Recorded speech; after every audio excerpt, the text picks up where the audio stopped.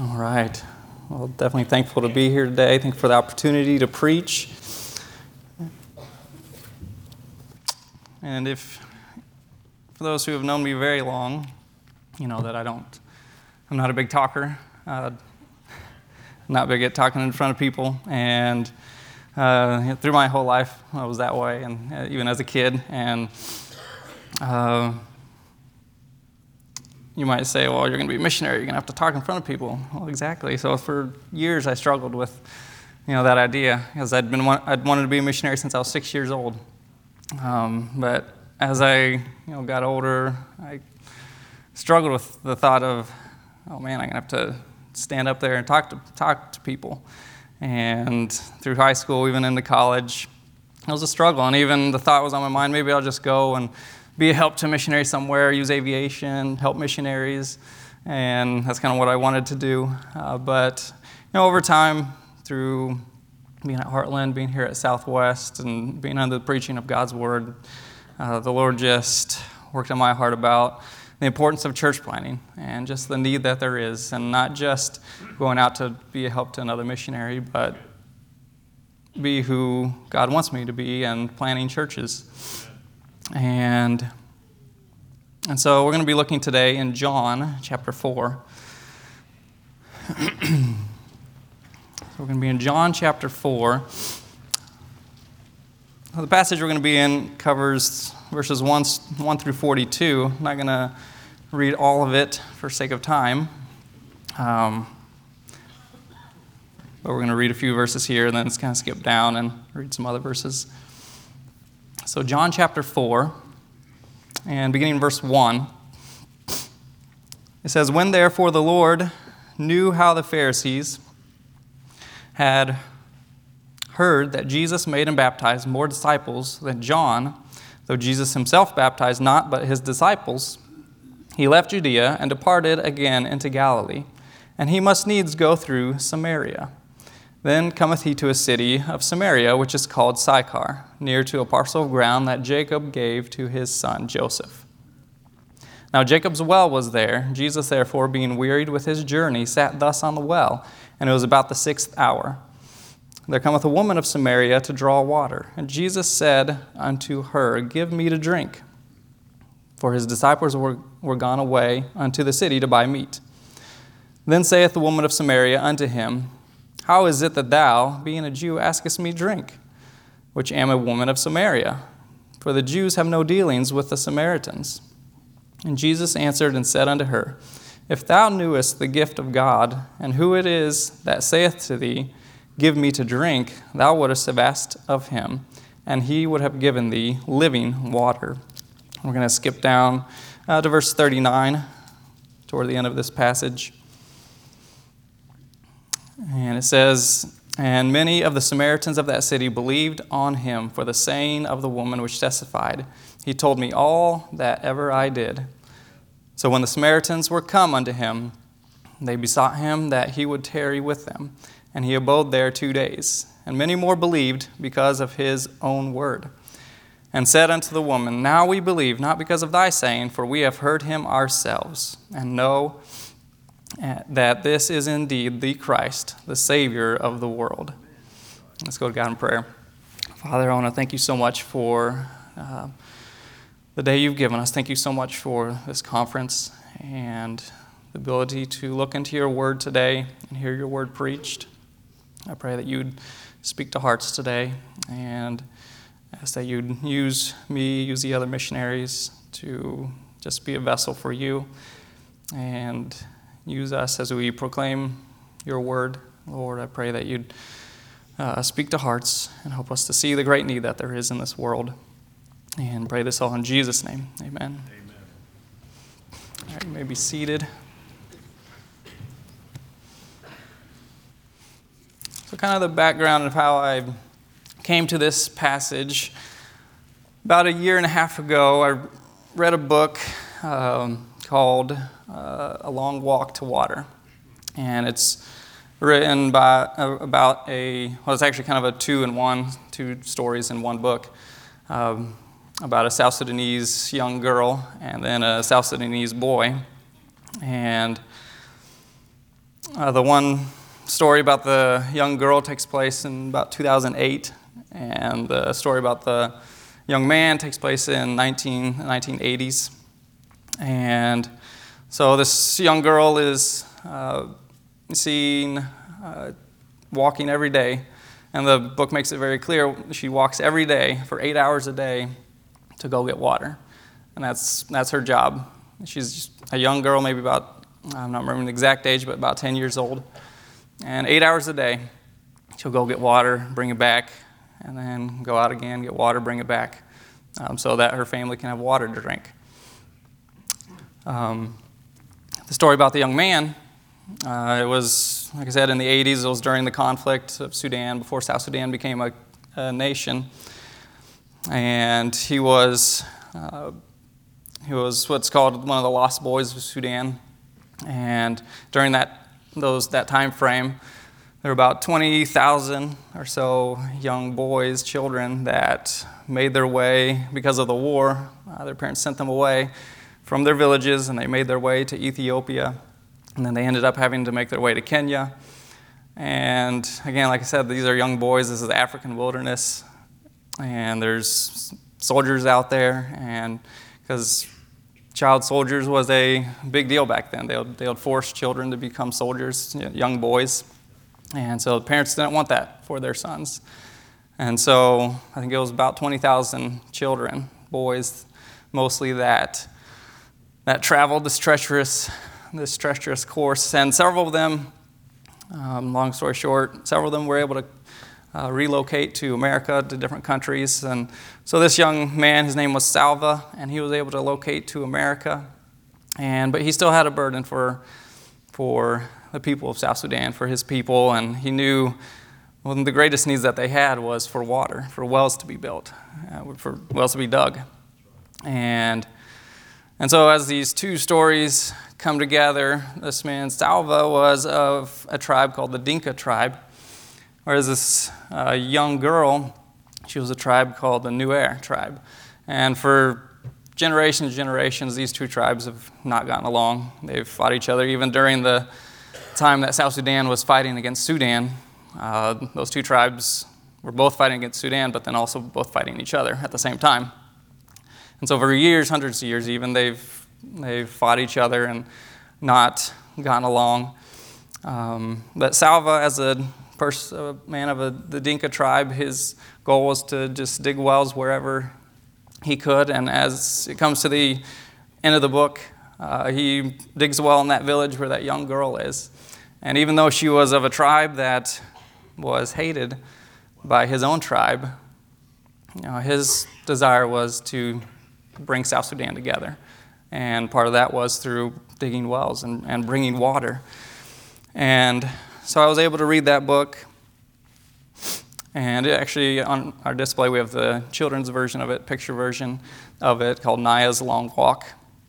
And after just reading that book, I couldn't help but think about this passage and the need not only for physical water and clean physical water, but also the need for the water of life to reach those people, and how those people are thirsty, and they're seeking, many of them seeking every day for something. They may not even know what it is, but there's something empty in their heart, and they're seeking for that. So I couldn't help but think about that and think about this passage, and the Lord laid this passage on my heart in that way. And so when we come to this passage, we see that Jesus is on a trip here from Judea, traveling from Judea to Galilee. And the normal route that the Jews would take, the most direct route was to go from Judea up through Samaria into Galilee. And most Jews didn't want to take that route because they hated the Samaritans. And the Samaritans were what you call, I guess, half-breed. They were part Jew, part Gentile. So the Jews hated those people. And so most of the time, Jews would travel around, and they would go the long way around. But as we see in this passage, it says that Jesus, it says in verse 4 that, and he must needs go through Samaria. He must needs go through Samaria. Jesus, Jesus, when he was on this earth, he was here to do his Father's work. We see that several times in the Bible. From the time he was 12 years old, he told Joseph and Mary he's here to do his Father's work. And even in this own passage here, that he tells his disciples that he tells them in verse 34 that my meat is to do the will of him that sent me and to finish his work. And so wherever Jesus went, he was doing the will of his Father. And he knew his Father wanted him to go through Samaria. He needed to go through Samaria. That's why it says he must needs go through Samaria. Now, I'm sure the disciples were less than thrilled about going through Samaria. I doubt they wanted to go there. It's fairly early on in Jesus' ministry at this point, and he'd recently called his disciples. So I'm sure they were not thrilled to go through Samaria and just wanted to go through it and get out of there. Just travel through there as fast as they could. But it says that they stopped at a city called Sychar. Okay, they basically made a rest stop there to eat, to refresh themselves. And, if you've been on a long road trip, from time to time, you may need to stop and may need to stop to rest. Sometimes you might just go as far as you can and then stop wherever the best place is to stop. Or you might plan it out. Okay, we're going to stop here. And for Jesus, this was a predetermined rest stop, in a sense. He knew that there was a people here that he needed to minister to. And again, like I said, with the disciples, they probably just wanted to go into the city, get their food, eat it, and get out. But Jesus had different plans. He had different plans, and we thank the Lord that he did. So we see as the disciples have gone to town, the Samaritan woman comes to this well to draw water. And Jesus is sitting there, and he starts to talk to her. Now, by doing this, Jesus was crossing many cultural boundaries. First of all, most Jewish men wouldn't talk to women out in public, even their own wives. And of course, they wouldn't talk to Samaritans either. So this is a Samaritan woman, and he starts to talk to her, and obviously we see that she's in shock. It's like, basically, she's saying, why are you even talking to me? How is it that thou, being a Jew, askest of me a drink, which am a woman of Samaria? So she's taken back. Like, why is this? What's up here? Why is this man even talking to me? But Jesus, we know who he is. We know he's the Savior, and he had a heart for souls, had a desire for souls. And if anyone were to, if you were wanting to learn more about soul winning and kind of a pattern for soul winning, this would be a perfect passage, because first of all, we see that Jesus helps her see that she has a need, helps her see that he has something that she doesn't have, and kind of gets her desirous for what Jesus has. And really, that's kind of the first step of soul winning, is showing people that you have something that they don't have. And part of that might just be living the Christian life. And people will see, they have something. They have something that I need. They have something that I want, that I desire to have. And that's what Jesus was showing this woman here as he talked about water. Because he knew every day she would come to this well for water. She would come and bring her water pitcher, her jar, and he knew that she needed water. And so he spoke to her need there and told her that he has a water that is living water, a water that will quench her thirst for eternity. Now she, of course, was still focused on the physical. She still didn't understand who Jesus was and what exactly he was saying.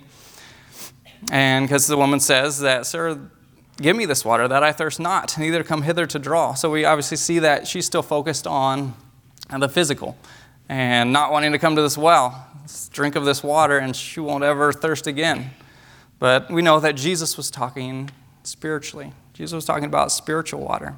There's a host of people in this world who are in need spiritually, need that water, need the water of life. And, there's religions in this world that try to offer some type of hope for eternity, but they can't offer any hope. They're dry, and they're in need of true water. Now, if you've ever done much physical activity, gone on a run or something like that, you know that we are in need of water. And, let's say that there's someone in need. I maybe go running with somebody, and so I get my water, and then I give them a water, and this is what I give them. It's just an empty bottle of water. This isn't going to really do them much good. I mean, they may try to get whatever drops there might be in there, or tear it apart to try to get water out, or beg it to produce some type of water, but it's not going to do anything for them. And that's what a lot of religions in this world are. They're basically an empty bottle of water. And we see that in cultures all across this world who don't know Jesus Christ, have never heard the name of Jesus. We see that people are searching for something. I mean, you see the religion of Hinduism and the millions of gods. One god didn't do anything for them, so they look for another god, and another god, and soon they have these millions of gods, but they're still in search. They're still in search of the true water of life, but it's empty. It's all just emptiness. That's so true. And there's a lot of, I guess you'd say, cults out there that also, they may say, oh yeah, we believe in Jesus, but they add in a bunch of other stuff that is not needed. Right. So what if I were to give somebody that's thirsty, a bottle like this? It looks disgusting, doesn't it? Yeah. There's some of the same water. I didn't take all the water out, okay? There's some of that same water in there. Just added a little bit of stuff from our backyard. But, who would, in their right mind, want to even come up here and drink this? That's right. Who would want to do that? It's good. And these people who are adding so many things to the gospel, or trying to add so much stuff to the water of life, to the need of just having a Savior, the need of the fact that only Jesus can offer true water of life. All they're doing is adding a bunch of weight, adding a bunch of junk that is not needed, and in the end, it's not going to help anybody. This isn't going to help anybody, and really, it's going to do more harm than good, because this is, probably might be some diseases in there, but it might give a person a false hope of some type of eternal life, when in reality, what they need is true water. That's right. The true water of life, the real water. Amen. And so Jesus, of course, knew this, and he knew this woman's need. And so the next thing he transitions to is he wants this woman to realize that she is a sinner. And so he asks her, to go bring your husband. And he knew who she was. He knew that she was living a promiscuous life. Right. But he wanted her to realize that. He wanted her to repent of her sins and realize who she is. And of course, the woman, she realized, okay, this man knows who I am. This man knows that, because Jesus said, thou hast had 5 husbands, and the one that you're with is not your husband. And so she automatically thinks, okay, he must be some type of prophet. there's something different about this man. There's something different about this person. And she tries to bring in some of her religion, and she brings up, in that day, kind of a controversial subject, how the Jews, they worship God in Jerusalem, but the Samaritans, they'd worship God on this mountain, is what it says, Mount Gerizim. And they believe that worshiping God ought to take place there.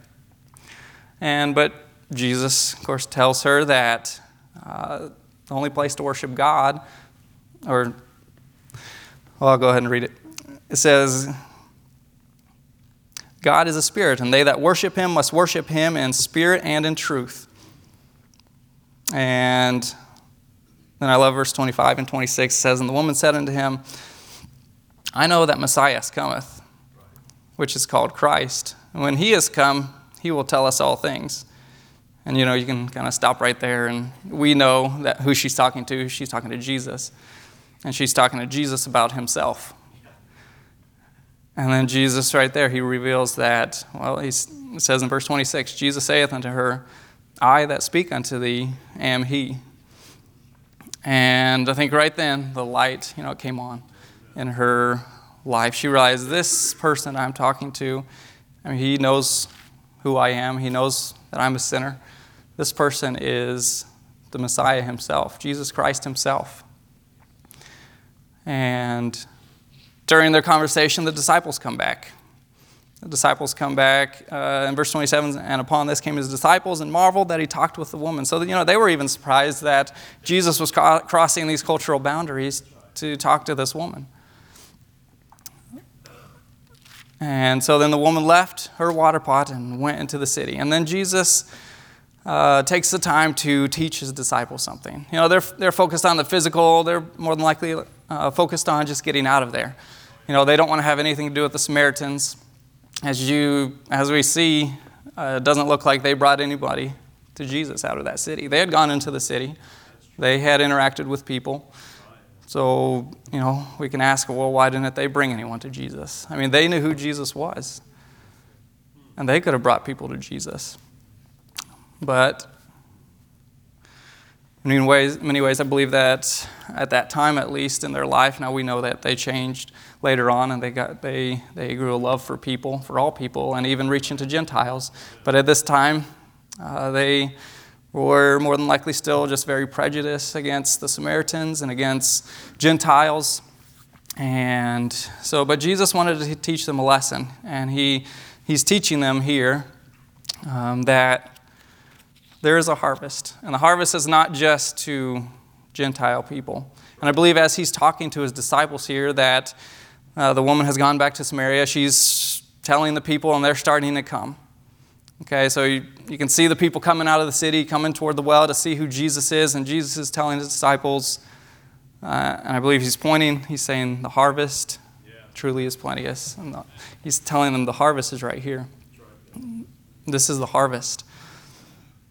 And he teaches them about the fact that even those who sow, those who reap, they're all going to receive reward. They're all going to be joyful. They're all going to rejoice. And so he's teaching them about soul winning, about reaching souls, about loving people, loving the way God loves. As our theme says, loving God's way. No matter who a person is, no matter whether you like a person or not, we ought to love people as God loves them. Love them as God loves them.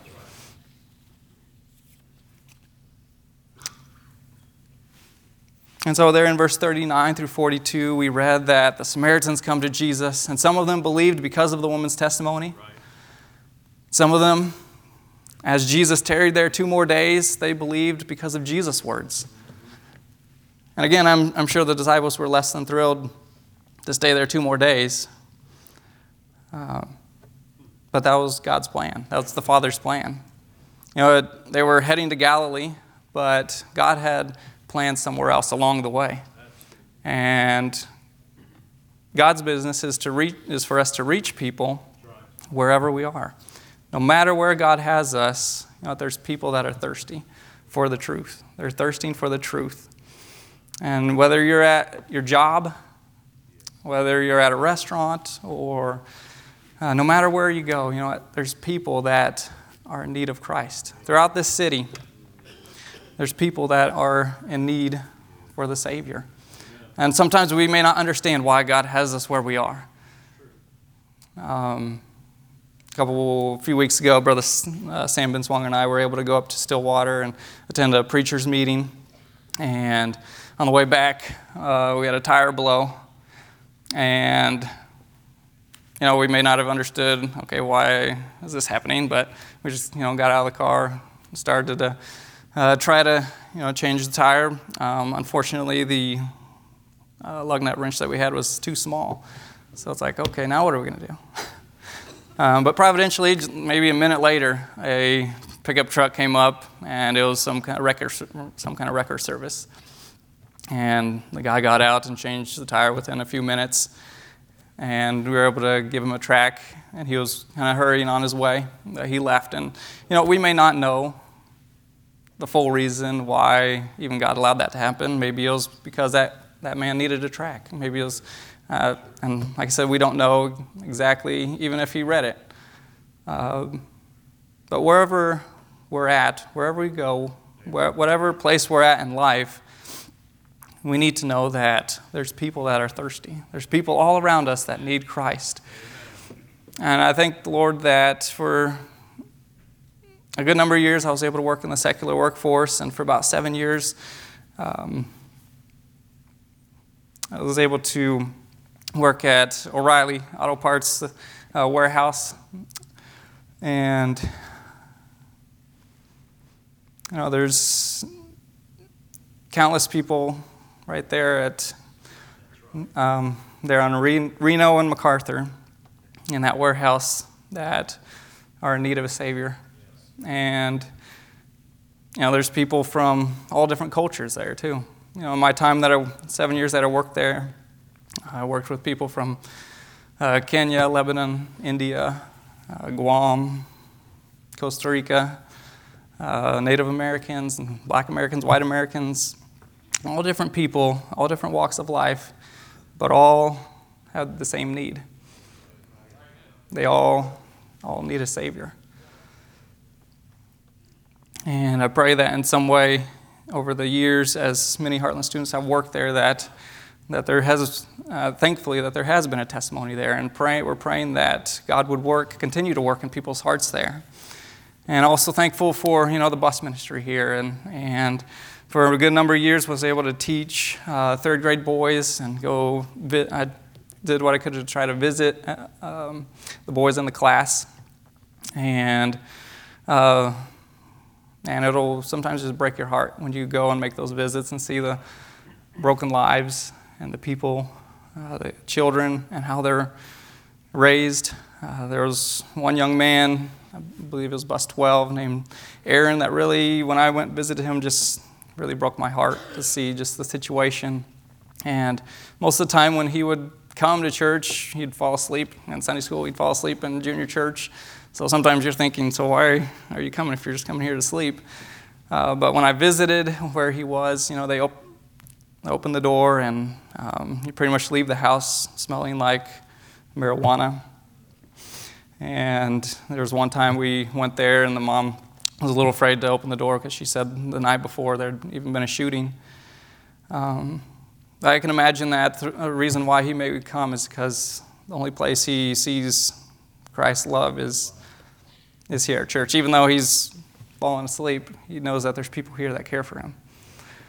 And so again, we may not understand, where God has us. Heartland student, you're here at Heartland for 4 years, maybe some people more, and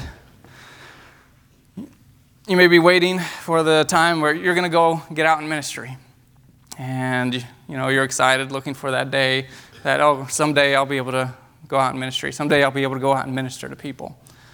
But we don't know when the Lord's going to come back. And the Lord has you here for a reason. He has you at your job place, wherever you work. He has you here for a reason. And you ought to be ministering to people right here in Oklahoma City, because there's countless people right here in Oklahoma City who need God, who are in need of a Savior. People all around us. And it goes for church members as well. Wherever we go, we can walk out these doors. You don't have to go very far to walk out these doors, and we know that there's people that need a Savior. There's people all around us. And as missionaries, of course, the Lord's called us to our respective fields, and that's where God is leading us. That's where God is calling us. And God has a purpose for each one of us, wherever God leads us. But let's not look past today